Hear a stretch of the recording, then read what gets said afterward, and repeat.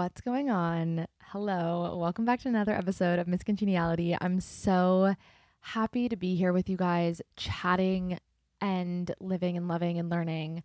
I hope you're having a wonderful week. I always like to start it out with good vibes, even if you're not having a wonderful week. You've gotten through every terrible week that you've ever had, and this one will too come to an end, and then we'll have another one. So it's going to be okay. But I hope that this new episode is going to elevate your spirits. It's going to be a fun one. I had on the CEO of Wander and Ivy, which is a wine company, female run, and her name is Dana Spaulding. And something that I found so interesting and exciting about having Dana on is that Dana is a mom. She's also the CEO of a company that's, growing really, really fast and has been really successful.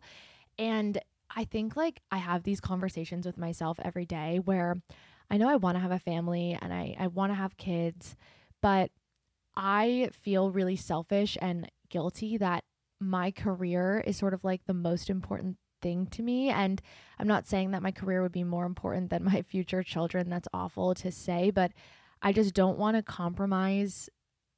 I just don't want to have to choose one, I think is what I'm trying to say. And I felt throughout my life really like anxious about the idea of having to choose one, or like the mom shaming that comes with like moms who work full time and who are really passionate about their careers, and like how awful that is, because truthfully, and Dana and I talk about this, like I don't think moms should be shamed in any way for choosing what's best for themselves and their kids, as long as they're, giving their kids love and attention and treating them well. Obviously, like stay-at-home moms are amazing, and moms who work are amazing, and moms who have no choice but to work, are amazing.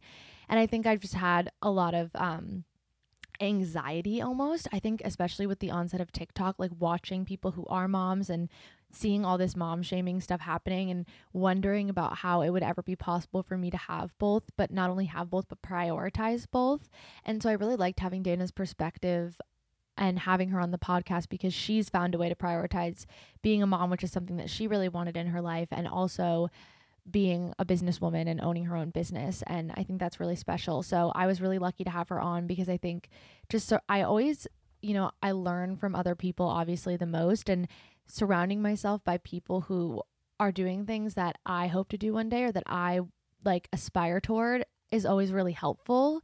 Like watching somebody who's a CEO and a mom and who's found a way to prioritize her family and also herself and her career is inspiring to me, because that's something that I hope to do with my future. So I'm hoping that you guys really like the episode. Also, we talk wine, which is really awesome. I love a chance to like geek out and talk wine with somebody who knows it really well. And her company is really cool, and she talks a lot about it. So I don't want to give anything away, because obviously we'll do a little update thing before, but I think this episode was super special to me. This interview is super special to me because it made me feel like, okay, you're doing something that I could see myself doing one day. I'm really lucky that I got to talk to somebody that is, doing it all. And like, what the fuck? Women are really just superior in every way. Like I'm just blown away. I loved our conversation, and I think you guys are going to love it too. So that's what's on the docket today. But of course, first, some updates. Okay, so first, like, I really hope this podcast finds you guys well, because everybody that I know is falling apart in some way. I think it's like the seasonal shift, the allergies, the anticipation of summer, but like every single person I know has fallen apart in some way. And I'm thinking that like once you hit rock bottom, you can only go up kind of vibes, because like, I definitely had a moment there for a month where like things weren't good. And I'm just like hoping this podcast finds you well, because I literally, everybody that I personally know is like something is unwell about them. So like sending you guys all good vibes. Like I think it's a funky weird time of year. But I went to my MRI yesterday because my OBGYN wanted to check for endometriosis in addition to the PCOS thing. And she was great. Obviously a little shocked about the burst appendix of it all, because I had seen her when I was dealing with the appendicitis without knowing it. And yeah, we were going to put a plan in place to deal with what's going on. I mean, she thinks that she sees some mild endometriosis happening. So we are first going to deal with my appendix, and then we're going to deal with that. And it's sort of a one step at a time kind of thing with all of this stuff. It's very new and uncharted, and I'm going to have surgery and probably switch my birth control, but like it all remains to be seen. I think that something that I've just really been grateful for is like taking it slow and prioritizing my health and having the ability to do so. I feel really lucky, because I know that not everybody can say the same, but obviously it's very overwhelming, and there's like so many different things that need to be taken care of that I guess the only thing I can really do is take it one day at a time. So, I'm falling back together. I'm being positive and productive about this. Like, I had my fall apart moment and I'm done with it. I'm like, obviously not fully done with it, but it's just like one doctor's appointment after the next and like kind of annoying, but I'm trying to just like give myself grace and be okay with rest. I haven't like exercised really at all. I did like a 5 3:30 on the treadmill. I've been walking a lot, but I'm going to try to go to my first Pilates class back. I'm like cleared to do that. I'm just like nervous about it for whatever reason. I also think it's because I know that I've lost a lot of my fitness, which honestly doesn't bother me for once. Like I'm okay with the fact that I feel weaker because I know that my body needed that and needs that to heal. So I'm like a little nervous with like how difficult it's going to be, but I chose a 30-minute class opposed to like the typical 50-minute classes because I'm like, it's just like easy, breezy, beautiful cover girl. And if I have to leave, I can leave. It's just like weird because I'm so used to like, oh, I have to go to my workout. But it's like, no, I really get to go to my workout. And I'm so grateful that I get to go to my workout. And I'm just like nervous about it, but I know it's going to be awesome. And so that's kind of like my health update. Like we're making it work. I started a new TV show. It's Prison Break. Now, I don't know if Prison Break is for everyone because like the suspense it's fucking suspenseful. But I will say it's one of the best written shows ever. And the lead guy is so fucking hot. It's like literally unbelievable. Prison Break, it gives me How to Get Away with Murder. Like if you liked How to Get Away with Murder, if you like Scandal, you'll love Prison Break. Like basically the premise of it is this guy, his brother is like wrongfully accused of murder and he has the death penalty, and the guy wants to get inside of the prison that his brother's in so that he can help break him out. And so he like does something and then like has this whole plan, and it's like about like literally a prison break, but it's like such a good show. Like it literally started in like 2003 2004, and I honestly remember my parents watching it when I was growing up, but like it was just like randomly came into my brain to start watching with my boyfriend, and now we are absolutely obsessed. But I will say it gives me a lot of anxiety before bed, and so it's like has to be capped off with either Dave or Curb Your Enthusiasm, or else like I can't go to sleep. It's there's suspense. But if you like a suspense sort of like, I wouldn't call it thriller. It's definitely like there's definitely a lot of violence. Like there's definitely like a lot of beating up and like shooting and whatnot. If you don't like that, I wouldn't go for it. But like it does give me the same vibe as How to Get Away with Murder. On the book media front, I'm reading Sex and Rage by Eve Babbitt. I can't believe I've never read Eve Babbitt's because it's so my vibe. I when I was in high school was really attracted to Hemingway prose, sort of that short, snippy, but very like imagery focused and centered prose style. The way that Hemingway writes like moves me to like such a degree, but he pisses me off because I just like know he wasn't like the best guy ever. And like I know he was like buddies with F. Scott Fitzgerald, who I actually loathe. And I know he was like being creepy to F. Scott Fitzgerald's wife. And I know F. Scott Fitzgerald was cheating on his wife and stealing her work, and it just like all pisses me off. You guys should read Z, the Zelda Fitzgerald novel. It's really fucking good.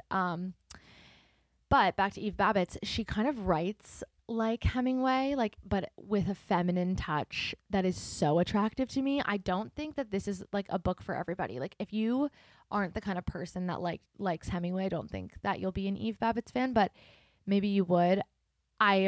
I'm like obsessed. And it's like about, okay, it's also kind of like Joan Didion-esque. It's like about nothing also, which is like always my fave. Like just like about themes. Do you know what I mean? Like it's like short and snippy and to the point, and about this girl that you don't know much about who's like just like navigating her life in between LA and New York, but there's like no real plot.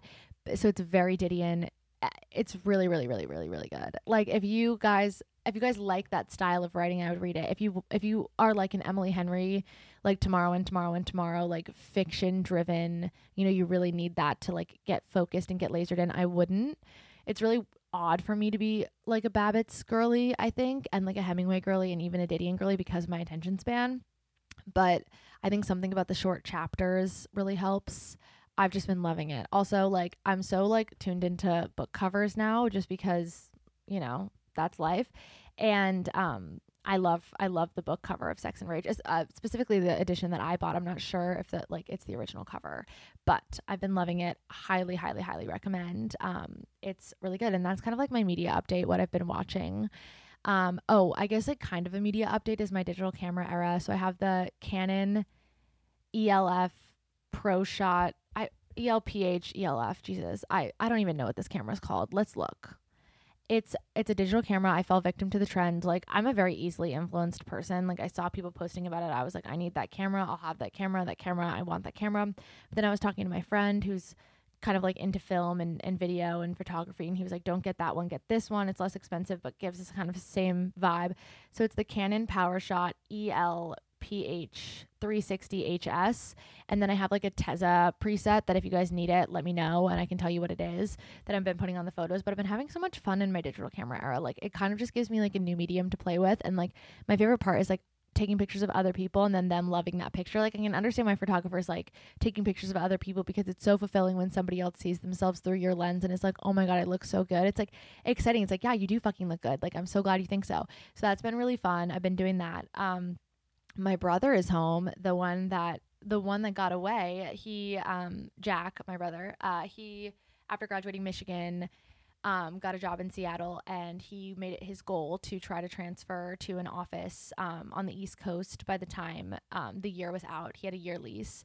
He didn't know anyone in Seattle. He had like a couple friends end up going out there, but it was very lonely, but I think really formative. And I'm really proud of him that he was able to get transferred back to the East Coast, which is what he wanted, and to move in with his girlfriend and like just start this new chapter of life while she starts law school. It's really, really exciting for them.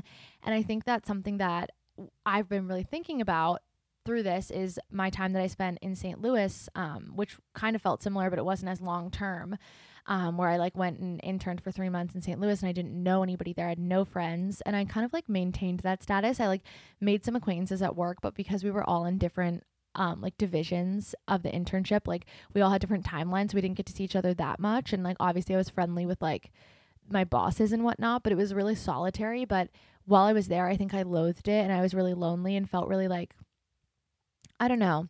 I had a lot of growing pains, and maybe this is like a different podcast episode entirely, but looking back and reflecting, this was like the biggest time of growth I've ever had, and that discomfort challenged me in a way that I've never been challenged before. And I think my brother's really going to look back on his time in Seattle and feel the same way. Like these like 14 or so months, however much time he was out there, it was lonely and difficult, and he was in a long distance relationship, and the farthest you could be away from your loved ones, with minimal friends and social interaction, but you really learn so much about yourself. So if anybody's in one of those situations, no matter how long or short term it's going to be, just know that the feelings that you're having of loneliness and despair and sadness, maybe, or just like disconnect, is temporary, and you're going to reflect on this time in your life and realize how much it pushed you to grow, and you're going to be really, really excited when you do realize that down the line. And so that was just something I've been thinking about, and maybe that's a whole different podcast episode that you guys might want. But yeah, let's see what else we've been up to. Okay. Planning the book launch party. It's so I'm sick. It's just like so close. It makes my stomach like turn over. Just out of excitement, I think. I just feel like there's like who I was. It's like before Christ, after Christ. It's like who I was before my book launches pre-order and who I'm going to be after, and like holding it in my hands when I get to, which isn't time yet, but like it's coming. All of that is just like, I'm so excited. I really have this like surreal feeling running through me that just like, it's a pinch me moment. And I'm planning a book launch party, which is going to be really exciting for when pre-order goes live. And I'm very, very, very much so looking forward to launching a giveaway to invite some of you guys to the party as well. And stay tuned for that. It'll be up on TikTok and Instagram. So I'm very, very excited. It'll be New York City, obviously. And I can't tell you the date yet, but trust. And yeah, that's like really the biggest thing that's going on right now. I am helping my boyfriend move into a larger unit in his apartment building this weekend. There's just a unit that has like it's like a 1.5 bed, where the second bedroom is too small to be considered legally a bedroom, but it is a bedroom. And so that will be like an office for me. So we're going to do that. I'm not moving in there yet. My lease isn't up, but that was just like the time when they allowed him to shift into that space, which is just a bit bigger. And that's really exciting. And then the one other thing I have to say is, for your touch grass of the week, we need to discuss Taylor Swift and Maddie Healy. And honestly, I have some high level thoughts about this. Like, one subset of my thoughts is like basically what Veronica was saying on the Ronnie recap. And if you missed it, it's that basically like, I think who we associate ourselves with is really everything. And when people associate themselves with somebody who's known to be problematic or have said problematic, racist, misogynistic, anti Semitic things or done those things in the past, it can be really troublesome because you're like, well, you're associating with that person, whether it's for PR or not. If it's for PR, it would be even worse, but it's just questionable. But that being said, I think people act really shocked despite the fact that we don't really know much about Taylor Swift. We just have projection onto her and like sort of parasocial relationship with her where we think that we know her, but she actually doesn't give us a ton outside of her music and her business and her brand, which is totally her objective and that's totally fine.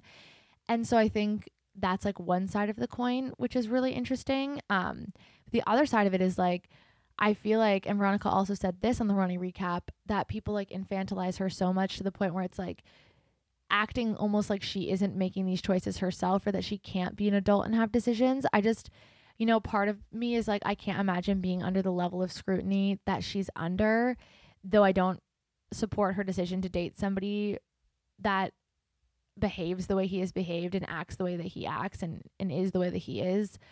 I just also can't imagine like people acting like I'm not an adult who can't make my own choices. It's just like really interesting to me, but also I can't get it off my damn For You page. I am swiping so fucking fast. I don't care about Maddie Healy. I don't want to see anything of it. Just because like I go on TikTok to like giggle with the gals. Like my For You page is very funny. I don't know if I've ever talked about this with you guys, but like my For You page is hilarious. At least I think it is. I literally have curated just funny. Like I typically don't get a sad video. And if I do, I'm like scroll. I don't need anybody else telling me about the body language of Taylor Swift and Maddie Healy. Like, please, please get it off my FYP. Maybe it's not a full touch grass, but it's definitely interesting. I'm so excited to go to the concert. I have a pink dress. Haven't tried it on. It's actually sitting next to me wrapped in cellophane that I'm thinking about wearing. But I will say something that I don't want you guys to stop doing is showing your Taylor Swift outfits for the Eras Tour. It's been truly like the highlight of my weekend, seeing everyone's gorgeous creative outfits that have sparked so much joy. So fucking thank you for that. Yeah, I think that's really all I have for you guys. I'm really excited about this interview and I kind of, without further ado, want to get into it. So I love you very much. I think next week will be a solo episode, so stay tuned for that. I hope you're feeling gorgeous, stunning, beautiful, never before the same, iconic and fabulous. And I hope you have a wonderful weekend. Kiss somebody you love. Let me know if you need anything. And I will see you next time. Love you. Hi, everybody. Welcome back to a guest episode that I am so excited for. You guys know that I grew up surrounded by a lot of wine. My dad works in Italian wine and food. And so, women in wine is really exciting to me. I run a nonprofit with my brother that's all about like representation in wine as well. So, this just felt like such a great partnership. I have with me Dana Spaulding, the CEO of Wander and Ivy, which is a company that specializes in single serve wine made with organic grapes. It's so cool, so aesthetic. I literally loved all the research I did on it, and it's obviously a female run business. I am so excited to have you here today. Welcome to Miss Congeniality. Thank you so much for having me.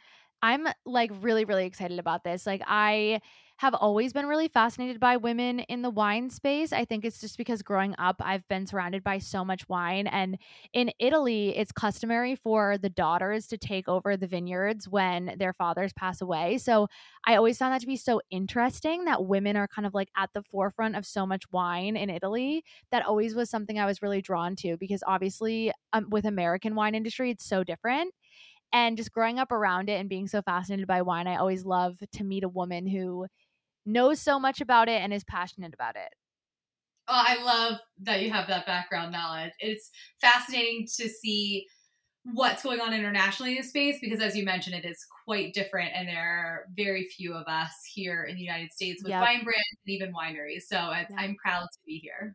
I'm so excited that you're here. So I like to let my guests kind of tell my audience about themselves from their own point of view because I think I can only know so much about you from the research I've done. So why don't you just tell us a little bit about yourself?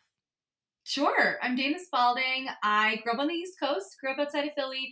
I went to school in New York. I actually went to Fordham University and studied both finance and dance. I was in their business school as well as their performing arts school. So went down both paths until I decided to keep dance as my hobby and finance as my profession, and was in finance for almost a decade and really enjoyed it actually. But my job was managing wealth for very successful entrepreneurs. And most recently, that was in food and beverage. I was in private wealth management within the private bank at JP Morgan, and I felt fortunate to be in that space where my job was to get to know literally all day, every day, inspiring entrepreneurs. And it's actually where I met my husband as well. He was also working within the private bank. And we were just so regularly that couple throwing out crazy entrepreneurial ideas. We knew we wanted to start something. My dad also happens to be an entrepreneur, and so that was something I always wanted to do, just didn't know what it was until my husband, as I'm sure you saw, asked me one evening if I was going to waste another bottle of wine. And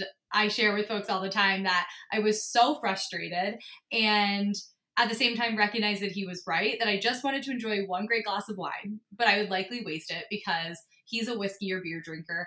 And I'd have that one glass and find myself throwing away a portion of the wine bottle that's spoiled. And so, I personally started shopping in the single serve wine aisle in about 2016, and I very quickly recognized that the category is just low quality wines, low quality packaging. For me, those cans and the bags and the boxes just did not feel like a luxury. And so that was my initial spark. And then I dug even deeper and recognized there was such a focus, or rather lack of focus, on clean, natural, and organic ingredients, all of which I was looking for in the wine. And so all of that together really led me to start this brand to be the premium and organic single serve wine brand. That's amazing. I'm obsessed with the story, and I love how such amazing ideas come out of such little trifles, like a conversation that you had with your husband and like a Mhm. aggravation that you had with wasting wine because you weren't drinking it all, but you still wanted a glass. Before we dive into all the wine stuff, because I have so many questions for you, I ask all my guests the same icebreaker question because I think it's interesting and I think it allows us to see each other on a very human level. And it's a question that not a lot of people get asked. So the question is, what is your fatal flaw? And this can be something about yourself that you have resigned to the fact that you don't want to change. Like whether it's that you have a crazy sweet tooth or you have some guilty pleasure or that you love canceling plans, which is like low key mine. But what is your fatal flaw? And have you decided that that will just be forever? Okay, I will say that's a low key one of mine too. I love it. And I love that question so much. So I was thinking about this in advance, and I feel like we could all like touch on a variety of low key flaws that we all have. But one that I will say that I think is hilarious, that I run a wine company. I absolutely almost always wear white, and I love it so much, and I insist on wearing it even when I'm pouring red wine. I insist on wearing white and light bright colors. Like you'll see, like our aesthetic for our brand is like very much aligned with my personal style of like whites, tans, neutral creams, which I love. But then I also am a spiller and Yep. like have red wine in my hand a lot, and I talk with my hands because I'm Italian. And so like all of that together is probably not the smartest thing, but I love that you were like, what's your fatal flaw in the prep questions, but Yeah. like something that you probably aren't going to change. This is something I'm in no way going to change. Maybe try to spill less. But I'm a spiller who likes to wear white, and I just own it. Wine spillage in my house, it was so common growing up that I'm almost like unfazed by it. Like I know it stains, but I also know how to get it out at this point. And it was spilled on so much, and so many wine glasses have been broken throughout my life that at this point it's like water under the bridge. It's fine. It's fine. Yeah. It's all good. That's It's exactly how. it's all good. So, I wanna talk a little bit about single serve wine. I really like this concept. I never have really thought about it. Like, obviously, there are the canned wines of the world and sort of like those beverages that are maybe more like, less like a wine and more like a seltzer or something of that nature. Have you seen through Wander and Ivy the need that you originally saw? Do you feel like it's been filled? And like kind of like what has the response been to this? Like, did you see a lot of people who were having the same problem as you where like your partner doesn't drink wine and he likes whiskey, and so on a regular basis if he was having a drink, you were wasting 3/4 of a bottle after having one or two glasses. Have you seen that need be filled since, launching your company? Yes. What's been so exciting is to see how my initial like personal problem, that gap was filled and more. Honestly, especially in a pandemic and post-pandemic world, which none of us could have predicted. There are so many other ways. So that's what I honestly is most exciting is that people like me, which honestly I will tell you, like in a startup, one of the hardest things I think early on, and we're an investor-backed company, so we certainly had capital, but not a multi-billion dollar public company type of capital to put behind the six-figure market research to really dig into what this market looks like. So we certainly did our research, but it was limited, and we did as much of the kind of consumer group, the focus groups, market focus groups as we could, but it was hard. It was limited early days, and so a lot of it was a hypothesis that there are a lot of other people like me out there that want to live a healthy lifestyle but want to indulge. And I also felt as though the organic food market forecasted 20 years ahead what the wine market is now focused more on, especially more than I even saw 7 years ago, was just that people want and really care about what's in their food. They want clean, natural, and organic ingredients. And it's been so exciting to see how that's shifted in consumers getting honestly just more aware of what's in their wine that they're consuming and what's going in their body. And a lot of that, which I learned when I was digging in and kind of building out our business model, was that for the most part, consumers have been unaware because something that, like you said, you just don't think about is there's just no actual regulatory requirements to put ingredient lists on wine.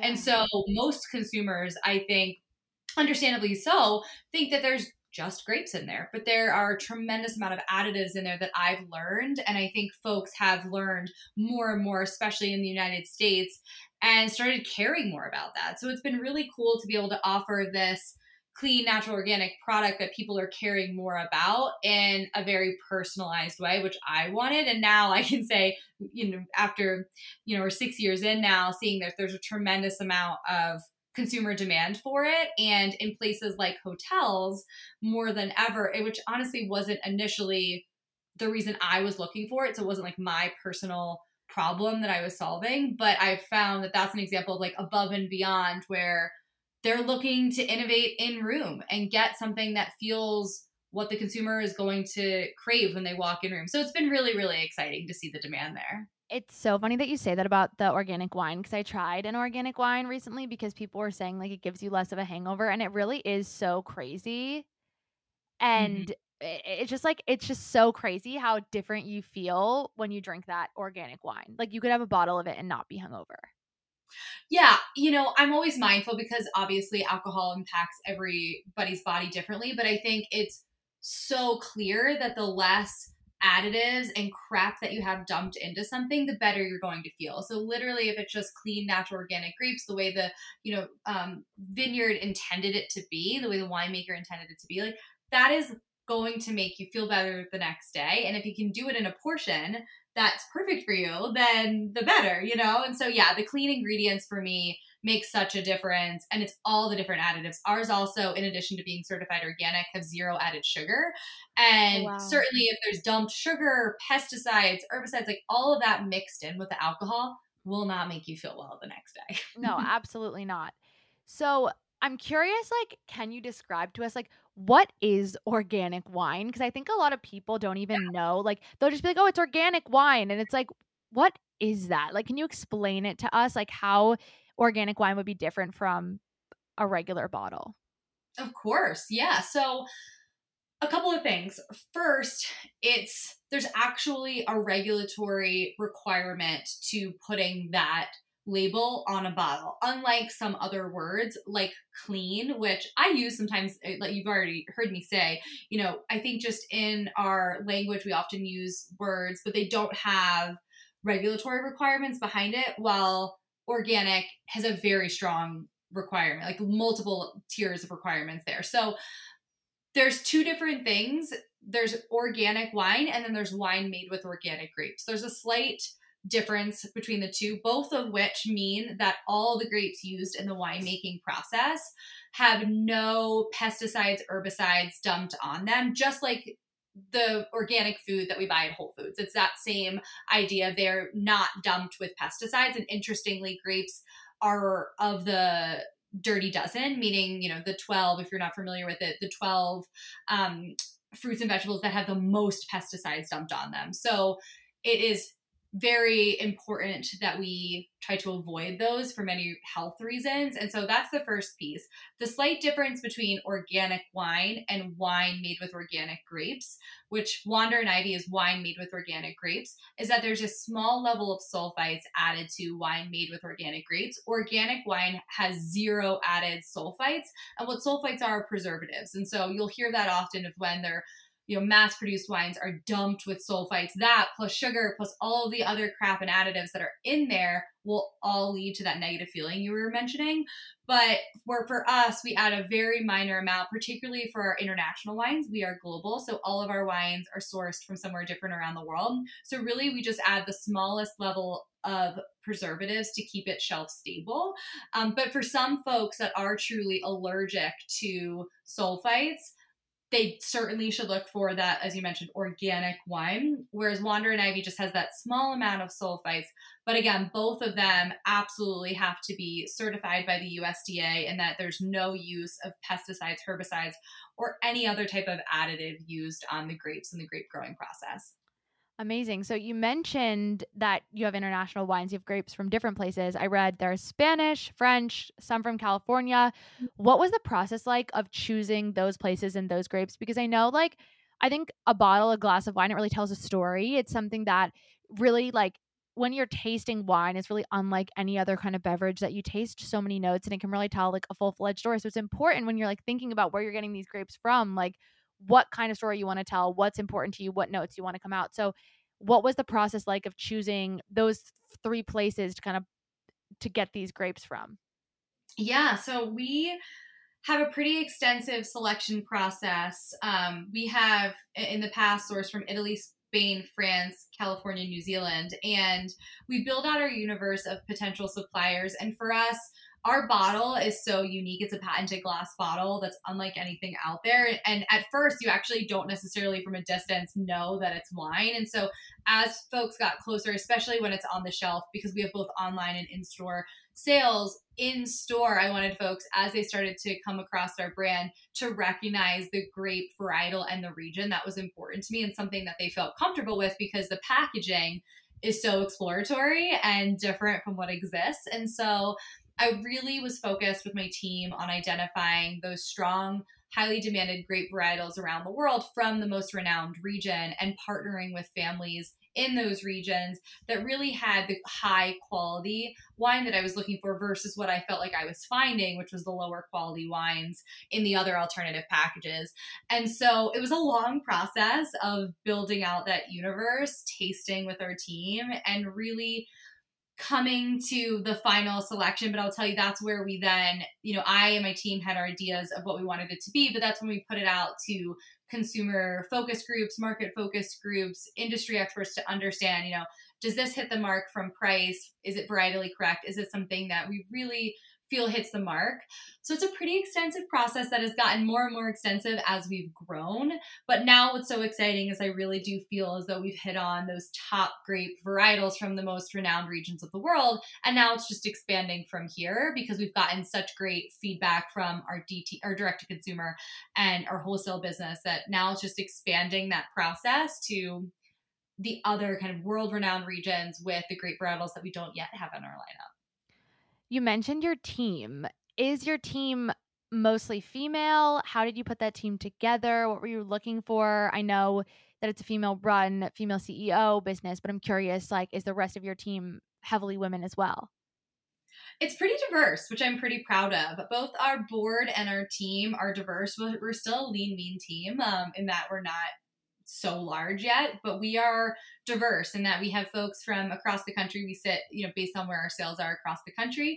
And we have both men, women from all different backgrounds, types, and same for our board. So yeah, I really feel pretty strongly about having a diverse set of skill sets and experiences come to the table. I think that's the only way you can have innovation. So of course I'm super proud as a female to be representing diversity within, especially the alcohol category, but just as a team, super proud of the other male and female folks on our team. So pretty diverse. I love it. If you guys don't know, listening, the wine industry in America specifically, like many other industries, is heavily dominated male, but especially in terms of like sommeliers and just people in wine in general, they tend to be men.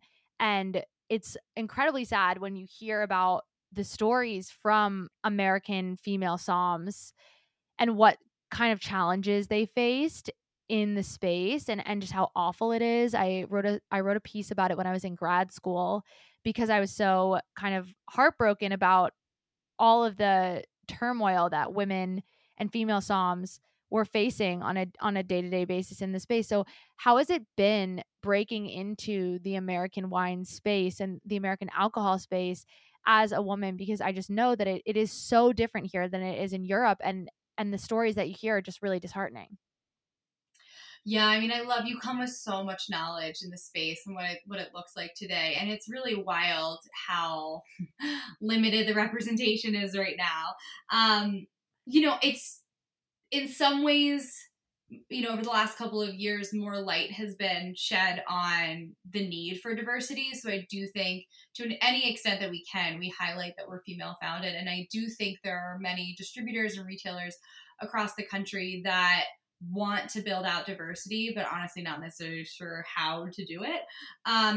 But there is still largely rooms full of men making decisions on all new product launches, particularly from a distributor and retail buyer standpoint, which is challenging in that our product, while I absolutely love that men drink our product, at the end of the day our core demographic has always been and probably will always be female millennials. And it's interesting pitching a brand to, especially years ago when we were starting, to rooms full of older white males that don't immediately understand the reason for this brand.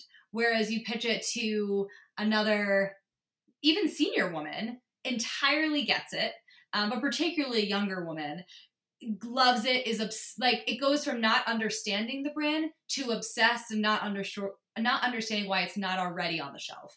And so they're vastly different responses at times to our brand, and that has just led at times to longer sales cycles, and breaking down the door is a lot harder. So it's just still a challenge, and I just fight as daily to build the data around our story and why it needs to be. But I would say that the biggest challenge is from the wholesale side of the business, whereas direct to consumer, we're going right to our consumer.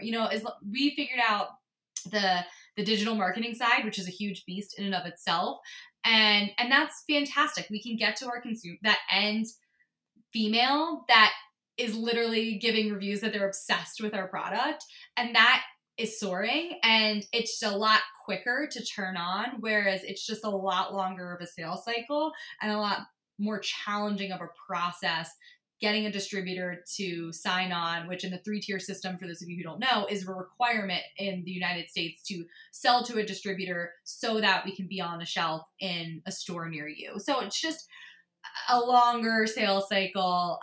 But hopefully, it's interesting. You would love this. Our distributor, one of them for International Women's Month, connected the female founders and senior leadership of the female-owned brands that they were, highlighting during the month. And so we all kind of took it upon ourselves to say, great, we were all connected and let's all get together. So I will say we have this small group of female founders in these fast-growing alcohol brands, and there are a few of us. There are not a lot of us. But it's been really, really wonderful to build a community within ourselves and recognize, honestly, which I think, I don't know, it feels like this wouldn't necessarily happen in with a group of males, but the females in this group are like, hey, we're all direct competitors, but at the end of the day, our slice is so small that we all can understand and we all can benefit to expanding the diversity within the category. So let's go. So we're thinking through now, it's early stages of how we support each other and just do everything we can as the leaders in the space to just build it out more, which is awesome. I think that's amazing. And it's so interesting to me, especially because like what you were saying about just like the sales pitch to men versus women. So interesting to me how there you hear like female CEO and it's like no, you're just a CEO. Like there's really no difference and it's so ridiculous to me. I read a statistic recently that Americans are more likely to have a CEO named Yeah, David than they are to have a female CEO. all that. And that was just, like, so insane to me. It just, like, really blew my mind, and, like, people like you who are stepping up to the plate and having such a positive and productive attitude about the challenges that you are naturally going to endure is so helpful because it just shows other people that they can do the same. Yeah, thank you. I couldn't agree more. It's really special. So, how do you sort of recommend and what is your advice to women who kind of are seeing opportunities and they have ideas and they want to jumpstart something or they want to create something and they want to pursue their ideas full fledged? What is your best advice being someone who has done so successfully? You know, I got a piece of advice early on. I was fortunate, as I mentioned, to have this network of entrepreneurs. And so I kind of softly got advice from my network early on it was really early days of like, here's my idea. What do you think? And I initially phrased it as, you know, I'm going to start this on the side and then we'll see. And like, do you think it's a good idea? And that was kind of how I positioned it, like super casually. And one very successful entrepreneur that has exited since, I'm so appreciative of him saying this. He said, if you don't do this now, someone else will, and they're going to do it better. This is a great idea, but you need to do it now. Stop just talking about it. And if you believe in it, run full force with confidence. And I will say Mm, that really, I've shared with him since how impactful that was. And it was actually a male who said that to me. And it was so impactful. And it helped push me over. You know, I was leaving a very, very cushy, and I think that's the big challenge as well, is people have these ideas. They call them golden handcuffs for a reason, and that is absolutely something that I can relate to. That it was a very cushy, comfortable job that I was in, that I worked hard in over, you know, almost a decade to be in that position, and so leaving it is terrifying. mm, But if you really believe in what you're doing, then you got to do it, because it's true. If it's a great idea, someone else will do it, and that motivated me. And then, you know, for us, we're an investor backed company, and so I knew that in doing it, I also had to, till still to this day, you know, do it with confidence. That you have to believe wholeheartedly. That doesn't mean that you like can't have your, you know, ups and downs, but you have to, I think, at the end of the day, believe in it, be excited about it, like have it get you up out of bed. And if you do, then just like run full force. There's not a time you can lose, especially like we're all smart, capable women. You can figure out something else to do if it doesn't work, but if you believe in it, just go for it. that's really, really good advice. And it's like people are like, well, how do I start and what do I do? It's like you just have to begin. And once you begin, it's gonna start happening all around you. Like you just have to take the leap. And sometimes that's the hardest part. Oh yeah, I agree. So you're a mom in addition to being a CEO. And I feel like there's this pressure, and it's something that I'm like grappling with on a day to day basis. I'm 24 and like I don't want to be a mom in like the near future, but like I think about like it's kind of around the corner. Like I'm closer to being 30 than I am 15. And I think a lot about like how I would want to have kids when I'm like in my early 30s, but also my career is really important to me and is like my number one priority. So I kind of like I struggle a lot with like, will I be able to do both and kind of like the stigmas. And I feel like it's something that it weighs on me. So I would love to kind of hear about your perspective of doing it all and managing it all and how you kind of navigate the stigma that's thrown on women who want their career to be the center of their lives and are really passionate about it and also are moms. That's a loaded question. Yeah. No, it's a great one. No, it's a really good one.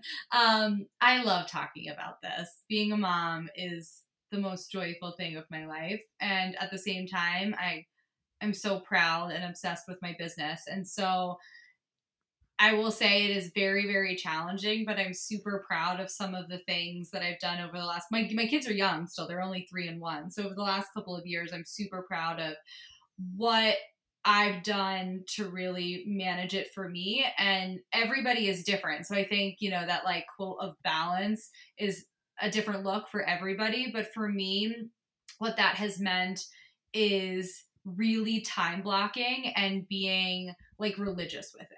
And what that means is like literally on my calendar, I have family time and my team sees it, and not being afraid of that in a way that, like you said, like coming from a more corporate, Fortune 500 finance company, I'm not sure if I would have put like family big and bold on my calendar. It's just something that I think there's a lot of like nervousness around letting people know that's what you're going to spend your time on, or leave early for. But I have every morning and every evening certain times that I absolutely am dedicated to family, and I try extremely hard to not have them overlap, because for me, if I do that, I'm not doing a good job at anything. Like, I'm not focused entirely on either one of those, and I don't feel I just don't feel my best self. And so I really try to be religious. Like 5 to 7 p.m., I pick up my kids. We do dinner, bath, bed every single night unless I'm traveling for business.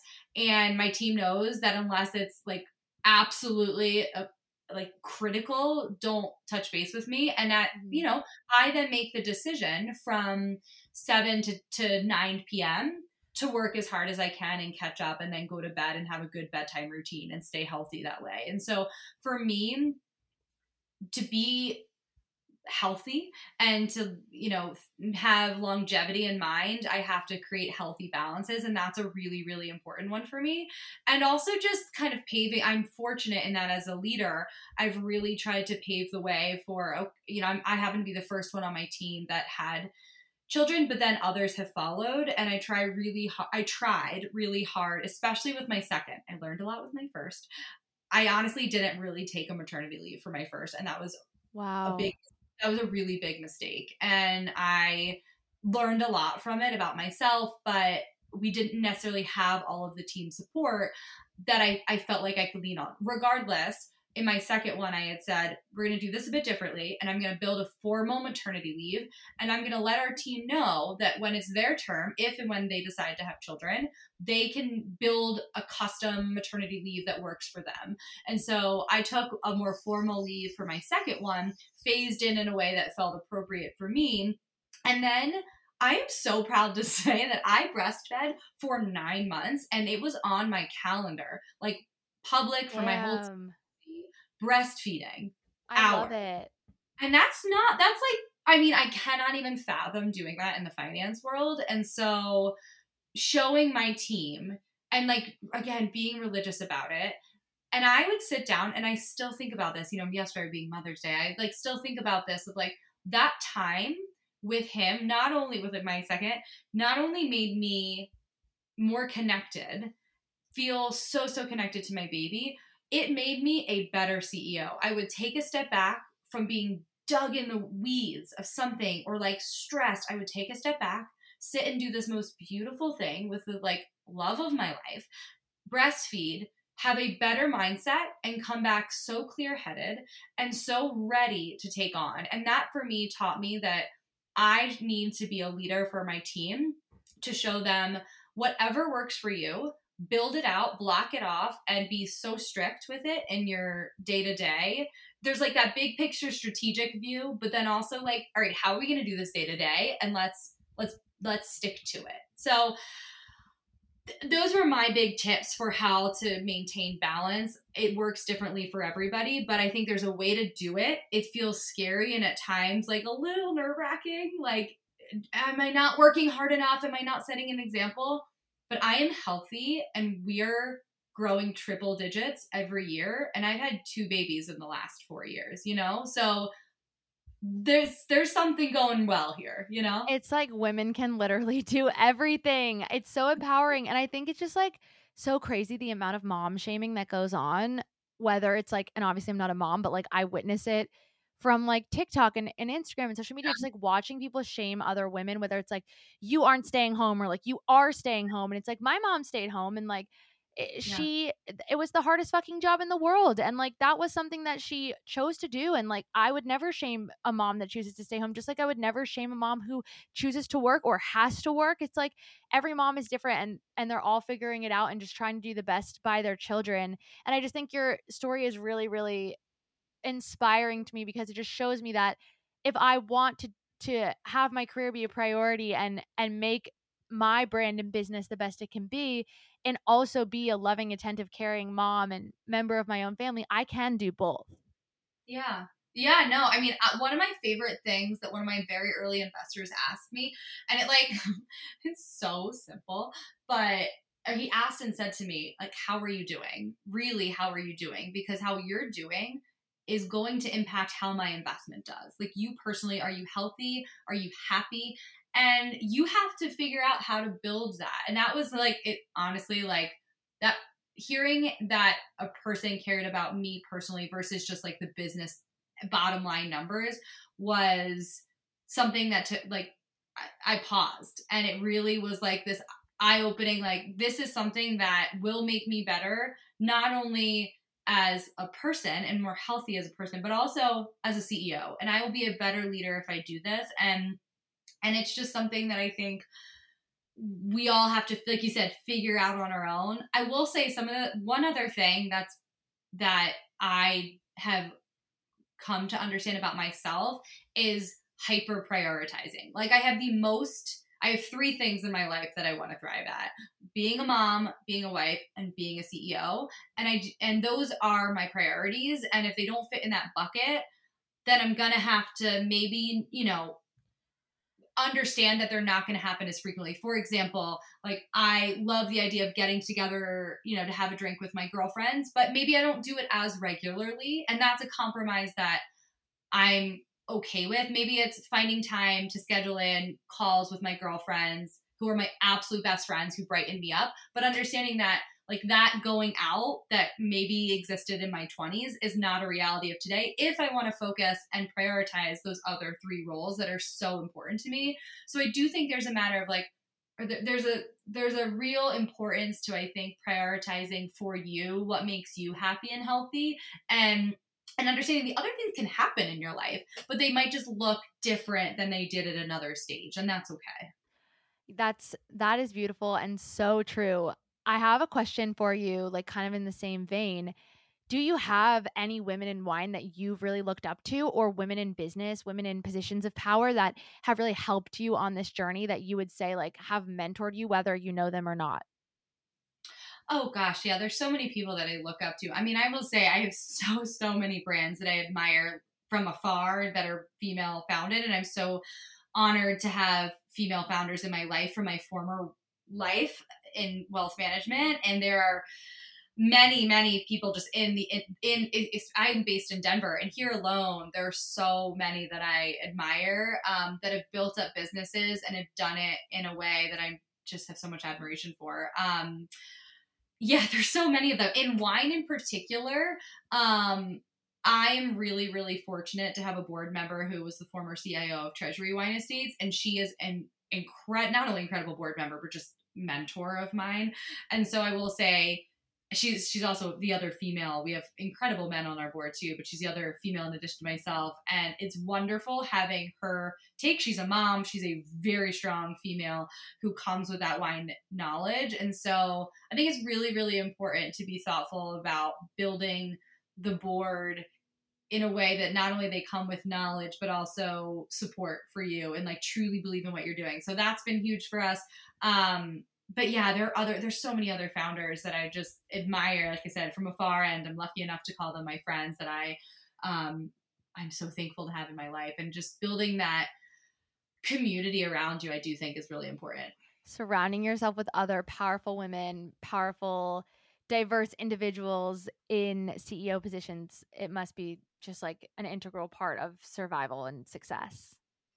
Yeah, CEO, they're the CEOs in general are quite founders in general. They're have quite unique, I would say, situations, especially if you're a mom. And so I have a dear friend of mine who, it just, conversations are different. Like, that relationship is different. We understand each other on a different level than someone who's not necessarily in our seat. And so, and she's in a industry that's entirely different. So I think surrounding yourself, like you said, not necessarily always with people that are in your industry, but just can understand where you're coming from. Because like I said, I don't necessarily have time from a social standpoint as I did. So friends understanding what my life looks like right now and understanding like what I have to give is really important. And then when we have time together, it is so meaningful when I get that time with people who understand and are in similar seats. So yes, it's very, very important. I absolutely love that. So, my last question for you is,